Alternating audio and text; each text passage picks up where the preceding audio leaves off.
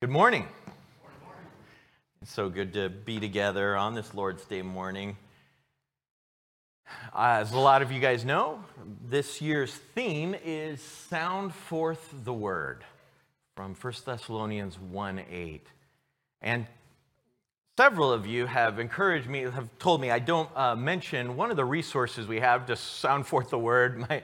My buddy and I, one of my friends and I, do a podcast called Bible Geeks, and short videos that are out there, study guides, things like that, and we try to tie it in with the themes of the congregation and make it something that gives usable resources that you can share with others. But this week, I was trying to coordinate. We were trying for the first time to have a guest on. Well, we had our wives on once, but other than that, we were trying to have Michael on, and we've got a 3-hour time difference. My friend Brian is in Arizona, and I couldn't get a hold of him. It's really weird. Usually we're in contact pretty easily. Why is he not responding to me for a couple days? I'm trying to make sure that we're not going to have to push it too late, and finally Michael and I just said, okay, let's just cancel for tonight and we'll reschedule. And then he texted me and said, oh man, just getting back into comms. I don't know that I'm going to be ready for much tonight. We were trapped at the resort with a huge flash flood blocking off the canyon. They actually helicoptered us out. He was, and I should have known this, I had forgotten, he was celebrating his 20th anniversary in the resort in the canyon, in Grand Canyon, and they got flooded, and they couldn't drive out.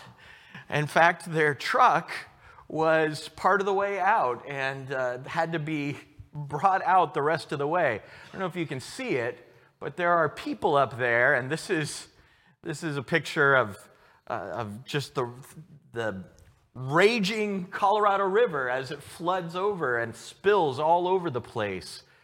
And he said that was the road, and he said somebody wound up going back, hiking down and bringing their truck back for them. And so what a picture, right? Can you imagine the Grand Canyon just being stuck with the Grand Canyon just filling up and, this torrent just raging through that great canyon. But I want to talk about a different kind of flood. I want to think about a flood, a local living water flash flood. What am I talking about? Hopefully that'll make sense as we unpack it a little bit. We just sang a song where we talked about a different kind of desert, not the Arizona high desert, but the desert of sorrow and sin. Desert of sorrow and sin. And we could add a lot more description to that, couldn't we? Have you ever been in the desert of sorrow and sin? I've been in the desert of sorrow and sin, the desert of separation from God, separation from other people as I just dysfunctionally break down relationships and don't know how to reconcile it. Of sadness, of shame, just living with shame I don't know what to do with, and brokenness, and helplessness, and fear, and death, and this kind of slavery where I don't feel like I have resources or access or clarity or power to choose what I'm doing. Like Paul says, the thing I want to do, I don't do. And knowing that there is an expiration date on me and I don't know, and have confidence what's happening after that. A different kind of desert, right? It's a desert of the soul. The desert of a people that I think we all find ourselves in times. And there is a different kind of hope that shows up when we see. We thirst, we want to drink from the life-giving stream. A life-giving stream. Again, we could add some things to that too, right? The life-giving stream, the life-giving stream of eternal, abundant life that Jesus offers. It's not just described as that which lasts forever, but that which is abundant and different in its nature from heaven, from the beginning, and lasts forever in all of its goodness and richness and fullness. And reconciliation with God, and hope and peace and love, and confident power in Christ, and fruitful, fulfilled living, and forgiveness of every debt, of every sin, of everything that I'm carrying on my back. Beautiful picture. It's a picture that comes first, before Jesus brings it up. It's in the prophets, and we see this picture. We could even go back to the picture of the water from the rock. But we see back, for instance, in Isaiah. Just listen to these words. Maybe picture it. Two passages from Isaiah. Isaiah 35. Verse 1, the wilderness and the dry land shall be glad. The desert shall rejoice and blossom like the crocus. It shall blossom abundantly and rejoice with joy and singing. The glory of Lebanon shall be given to it, the majesty of Carmel and Sharon. They shall see the glory of the Lord and majesty of our God. A couple chapters before that, we see that it is the Spirit of God. And when the Spirit of God is present, when God's life-giving Spirit and power is there, it changes everything. In verse 15 of Isaiah 32, until the Spirit is poured upon us from on high, and the wilderness becomes a fruitful field, and the fruitful field is deemed a forest. Then justice will dwell in the wilderness, righteousness abide in the fruitful field, and the effect of righteousness will be peace. And the result of righteousness, quietness, and trust forever. The result of righteousness will be peace and quietness and trust forever. Ezekiel has this picture in Ezekiel 47, where the whole end of the book is this measuring of the temple, and there's this vision of a figure that's measuring. And it's not the temple that had been destroyed by Babylon, and it's not really the temple that's going to be built again. It's something else. And it has to be exact. And he talks about the prince coming amongst it, and the priest. And after it's all measured out, he's let out the side door because the door is closed. And he's brought around the side by this figure, and he starts to see water seeping out from under the door of the east gate. And as it comes out, it's measured out, and 1,000 lengths out, it's just barely something you wade in. And then 1,000 lengths out more, it's waist deep. And 1,000 lengths out more, it's a river that you swim in, and it keeps going more and more full. And then he sees, and the figure points out to him, look on the sides of the river. There's a forest, there's trees in the desert. And it reaches the Dead Sea, and it brings that dead, salty sea that nothing can really live in. It brings it to life, and it becomes full of fish and every kind of creature. And fishermen are in it, and there's life everywhere from this stream, from the temple of God, because from the presence of God and where he is comes this stream. Now, is this bringing back to mind a picture of what we have seen throughout?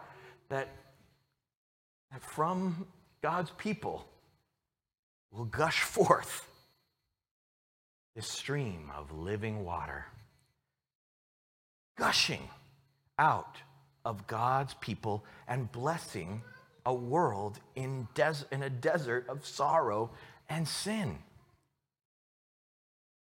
This is the picture of living water. This is the roots of this concept starting to be developed.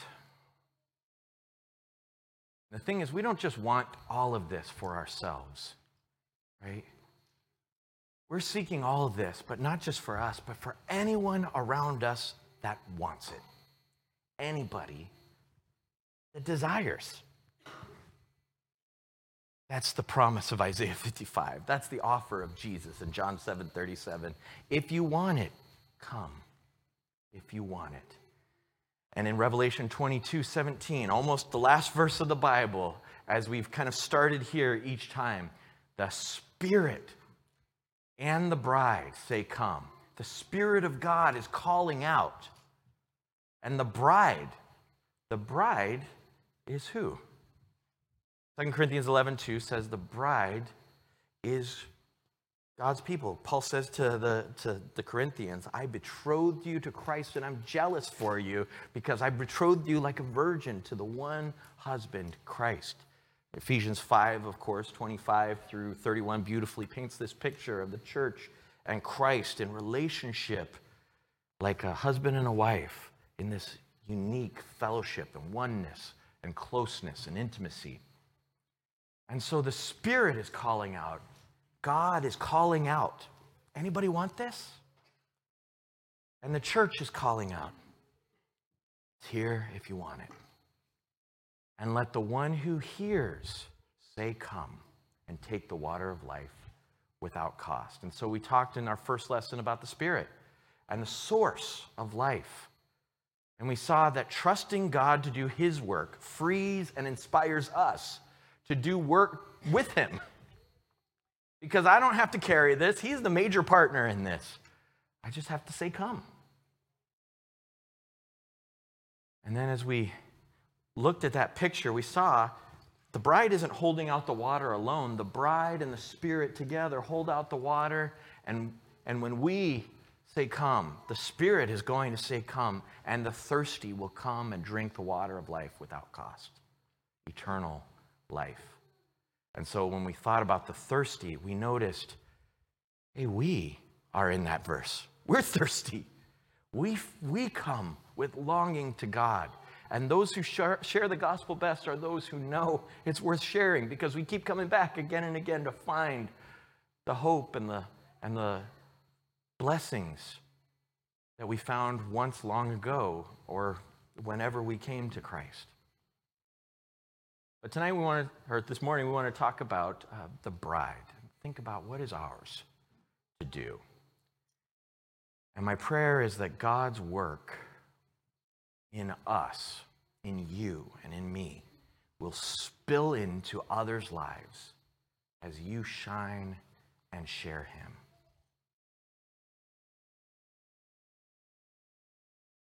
So point number one is right what we keep seeing in each of these verses. Come. Come. It's an invitation. Come. And the invitation is not just for people out there. It's for me. It's for you. And what we start to see as we study what Jesus said and what we find throughout these passages is it's not just once upon a time I came to Christ. Jesus is the source of life. And so I abide in him. In verse 9 of John 15, he says, abide in my love. You know what it means to abide? Settle in. Move on in. Take your shoes off. Stay a while. Dwell here. Live here. Live in my love. And in verse 5, he says, live in me. Abide in me. Stay in me. Build your whole life in me, because he says, I'm the vine, you're the branches. All of my life is flowing from me to you. And without me, you can't do anything. But with me, there's fruit in your life. There's abundance in your life. There's fullness in your life. And so not once, but ever, always, we discover and rediscover satisfaction in him. To be satisfied. I love Psalm 63. I was thirsting for you as in a dry and weary land where is no water. And then verse 5, in you I am satisfied like I've just eaten a feast with fat meats. I'm so satisfied. Isaiah 55 verse 1 says, come, anybody who wants, and drink the water of life without cost. And then he says, why do you pay money for that which is not food? Why are you chasing after what doesn't satisfy. We've got soul satisfaction. He says in the next verse, your soul may live when you come. Finding our peace, our life, our hope, our purpose, our reconciliation in relationship with our God through Jesus Christ. And so we become like a floodlight in the night. So I'm switching the metaphors here, but it's still flood. It still has flood in it. A floodlight in the night. You know, floodlights changed sports because now we can have a soccer game or a baseball game at night. You put out the floodlights and they light up the night sky, and now it feels like we have all the light we need to run the bases, to kick the goals. We can provide a floodlight for people in the night. And so the way Jesus says it, of course, quite famously, like the song with your one little finger says, this little light of mine, I'm going to let it shine. Matthew 5, verses 14 to 16, Jesus talks about this idea that we shouldn't hide it under a bushel, but we should put our lamp up, put it on a lamp stand and let everybody see it. A city set on a hill isn't easily hidden. If there's a light set up high, then we see it. And the point isn't be showy, because he talks about that the next chapter, right? Don't do your stuff to be seen by people. It's not about trying to show off with the wrong idea. It's about being open. Being out in the open as a Christian. This is who I am. Be out in the open, living as a Christian. Doesn't mean you're twisting anybody else's arm to be, but you're just holding out the invitation and saying, this is who I am, and this is why. And you're not only open, you're intentional about shining your light, right? You're purposefully choosing, how can I act in love? How can I act in holiness? How can I engage in this difficult situation with my boss in a way that shines my light? And you're active, right? That's what he's saying. This light is held up. You're doing, he says, why? So that people may see your good deeds and glorify the Father. Why do people in 1 Peter 3:15 ask about the hope that's within you? Because they see something. You're shining. Makes me think of that song. My kids have been on a Disney kick. There's a song from Moana about being shiny. And we need to be shiny with the light of God. Or to go back to our original metaphor, to spill and splash, right? This is the same idea here. To spill and splash. Here's what I mean by that. In John 4, we find this other story about living water, right?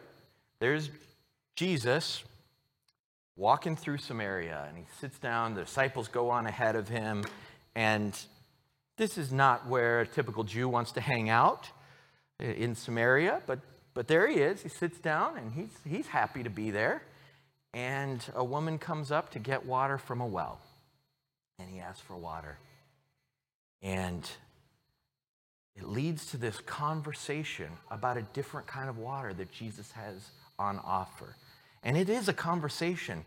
There's many turns back and forth as each one speaks up, and Jesus asks questions. Jesus makes thought-provoking statements that leave you confused, but he keeps going with it, and she sticks with it. And he says in John 4, verse 14, the water that I will give him, the one that comes to me and believes in me, will become in him a spring of water welling up to eternal life. It's the same kind of picture like we saw elsewhere. A spring. Here's what Leon Morris said about this language. Those who receive it are permanently satisfied. Matthew 5:6. The living water becomes in them a vigorous stream. You got to see in the language here something that is like violently sprouting out. That is what the language is saying. The movement of a fountain, the living water becomes a vigorous spring. The movement of a fountain is brought out in this vigorous springing up or leaping.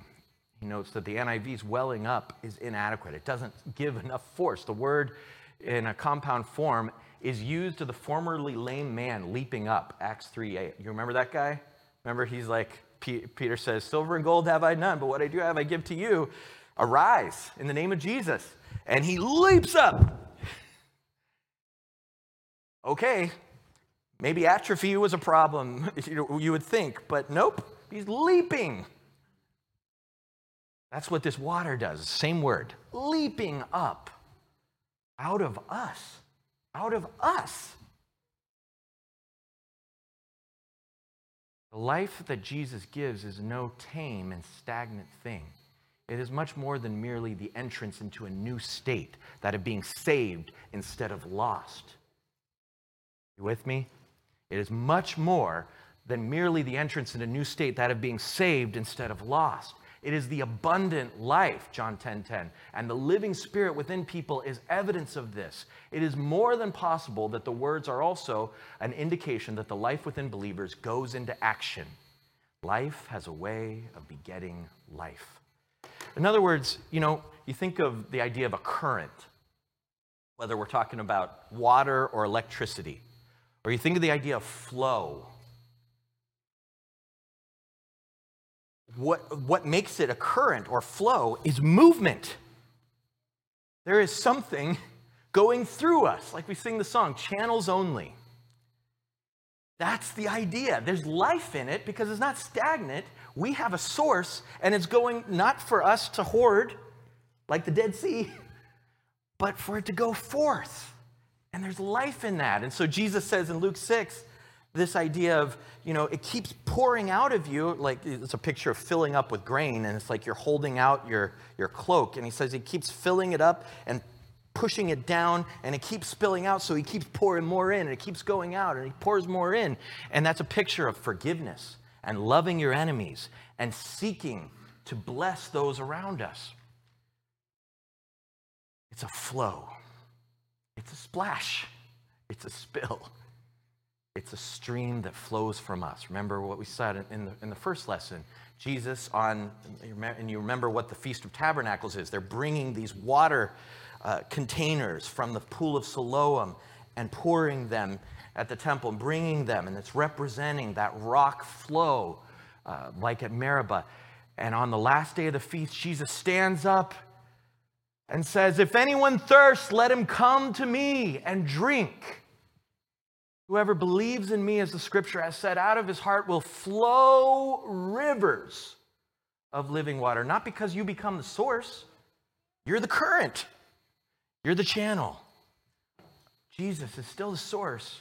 And what was he talking about? Well, now this he said about the Spirit, whom those who believed in him were to receive. For as yet the Spirit had not been given, because Jesus was not yet glorified. There's this place, and you go to SeaWorld, right? And they have, I don't know if they still have the orcas. I don't know. I know there was some controversy around this whole subject. But when you go and see these jumping creatures, we went to Indianapolis Zoo and saw the dolphin show. And you can come up front and sit in the splash zone. Caution, wet area, and we never sit there. We don't even let our kids sit there because then you got to deal with the, slushy shoes and all that. But if you sit there, you just know you're so close to this filled up water container with somebody splashing around in it, you're gonna get wet.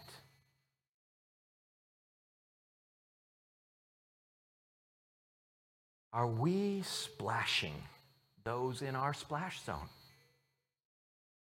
Are we splashing them with the good stuff we're getting from God, like forgiveness, like love, like intentional, openly, actively blessing people? Are we are splashing on other people the truth that we've received that's changed us? Sharing the scripture, sharing the stories, sharing the praise of God with those around us. Because it's not enough just to kind of passively shine. We want to actively serve and actively share. And I'm talking about speaking here. It's not just quenching our own thirst. You know what the woman at the well did right after she heard about Jesus? Verse 29 of John 4, it says, the woman left her water jar, went away into town and said to the people, guess what word? Come. Come. See a man who told me all that I ever did. Can this be the Christ? And in verse 39, many Samaritans from that town believed in him because of the woman's testimony. Told me all that I ever did. Calls back to mind what we see back in John chapter 1, a few chapters earlier, when Philip says to Nathanael, come and see the Messiah. Anything good come from Nazareth? Come and see. Andrew drugged Peter. Jesus' second sentence, his first two sentences in the book of John are, one, what do you seek? Pretty good question.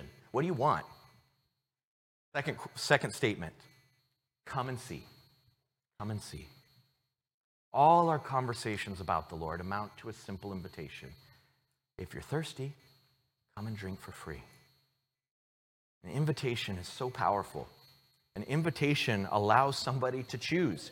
It allows the power of decision. It allows us to accept a no and leave a door open if there's some way we can help them in the future. Aren't you glad somebody said to you, come. Life is on offer for free.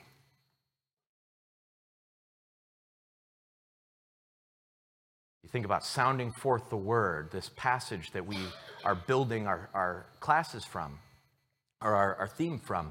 It starts out, you became imitators of us and of the Lord, for you received the word in much affliction with the joy of the Holy Spirit, so that you became an example to all the believers in Macedonia and in Achaia. You received it with the joy of the Holy Spirit in whatever condition, even in sorrow and difficulty. You received it. Not only has the word of the Lord sounded forth from you in Macedonia and Achaia, but your faith in God has gone forth everywhere, so that we need say nothing. See that connection? Just like we're a channel, just like the water of life, just like the woman at the well, we receive and we send, sound forth. We receive joy and conviction and change and love and hope, and then we send it out. And this word for sounding out has this idea of going forth in all different directions. So we might take this verse, as we mentioned in our first lesson on this, and think about Macedonia, Achaia. I'm probably not going to reach there very often. But as I think about this kind of from where they are to a little bit further out to everywhere,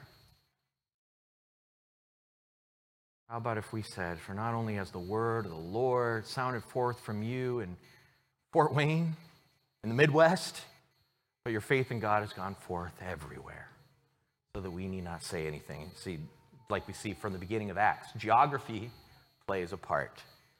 Geography plays a part in the spread of the gospel often, though we can take giant leaps to Germany, to Africa, to wherever it is through technology or through connections. So we think about this idea of going forth. Adrian and I put together a map. I mentioned this last time. Last time we pulled out a big map, and you put all of these things on it of what you are committed to doing, what your next step is. Here's what we're going to do next with this. We think about this word going forth. See, this map legend is blank. I have my handy label maker. It says Ryan's Label Maker. And Adrian and I, probably Adrian, is going to make these labels, and that'll be out there after services. And we're going to slowly build the map legend as we go through the year. And so the first two items that are going to appear here are where you shine your light the most. You can put more than one on there, but where are you shining? And I want to ask you to take one of these and put it where you live or where you work, where you're shining your light, where you're engaging. You can see we've got Fort Wayne here. We may not be up to as far as we need to be for Trine University. I've tried to get it up there. We've got the great state of Ohio over here. Michigan didn't make it on, sorry, but we have, you can just just plaster the top if you're not accommodated there. And all the way around, look for it. And this orange-yellow is where you shine your light the most. And then I challenged you, I asked you in the first lesson to invite someone.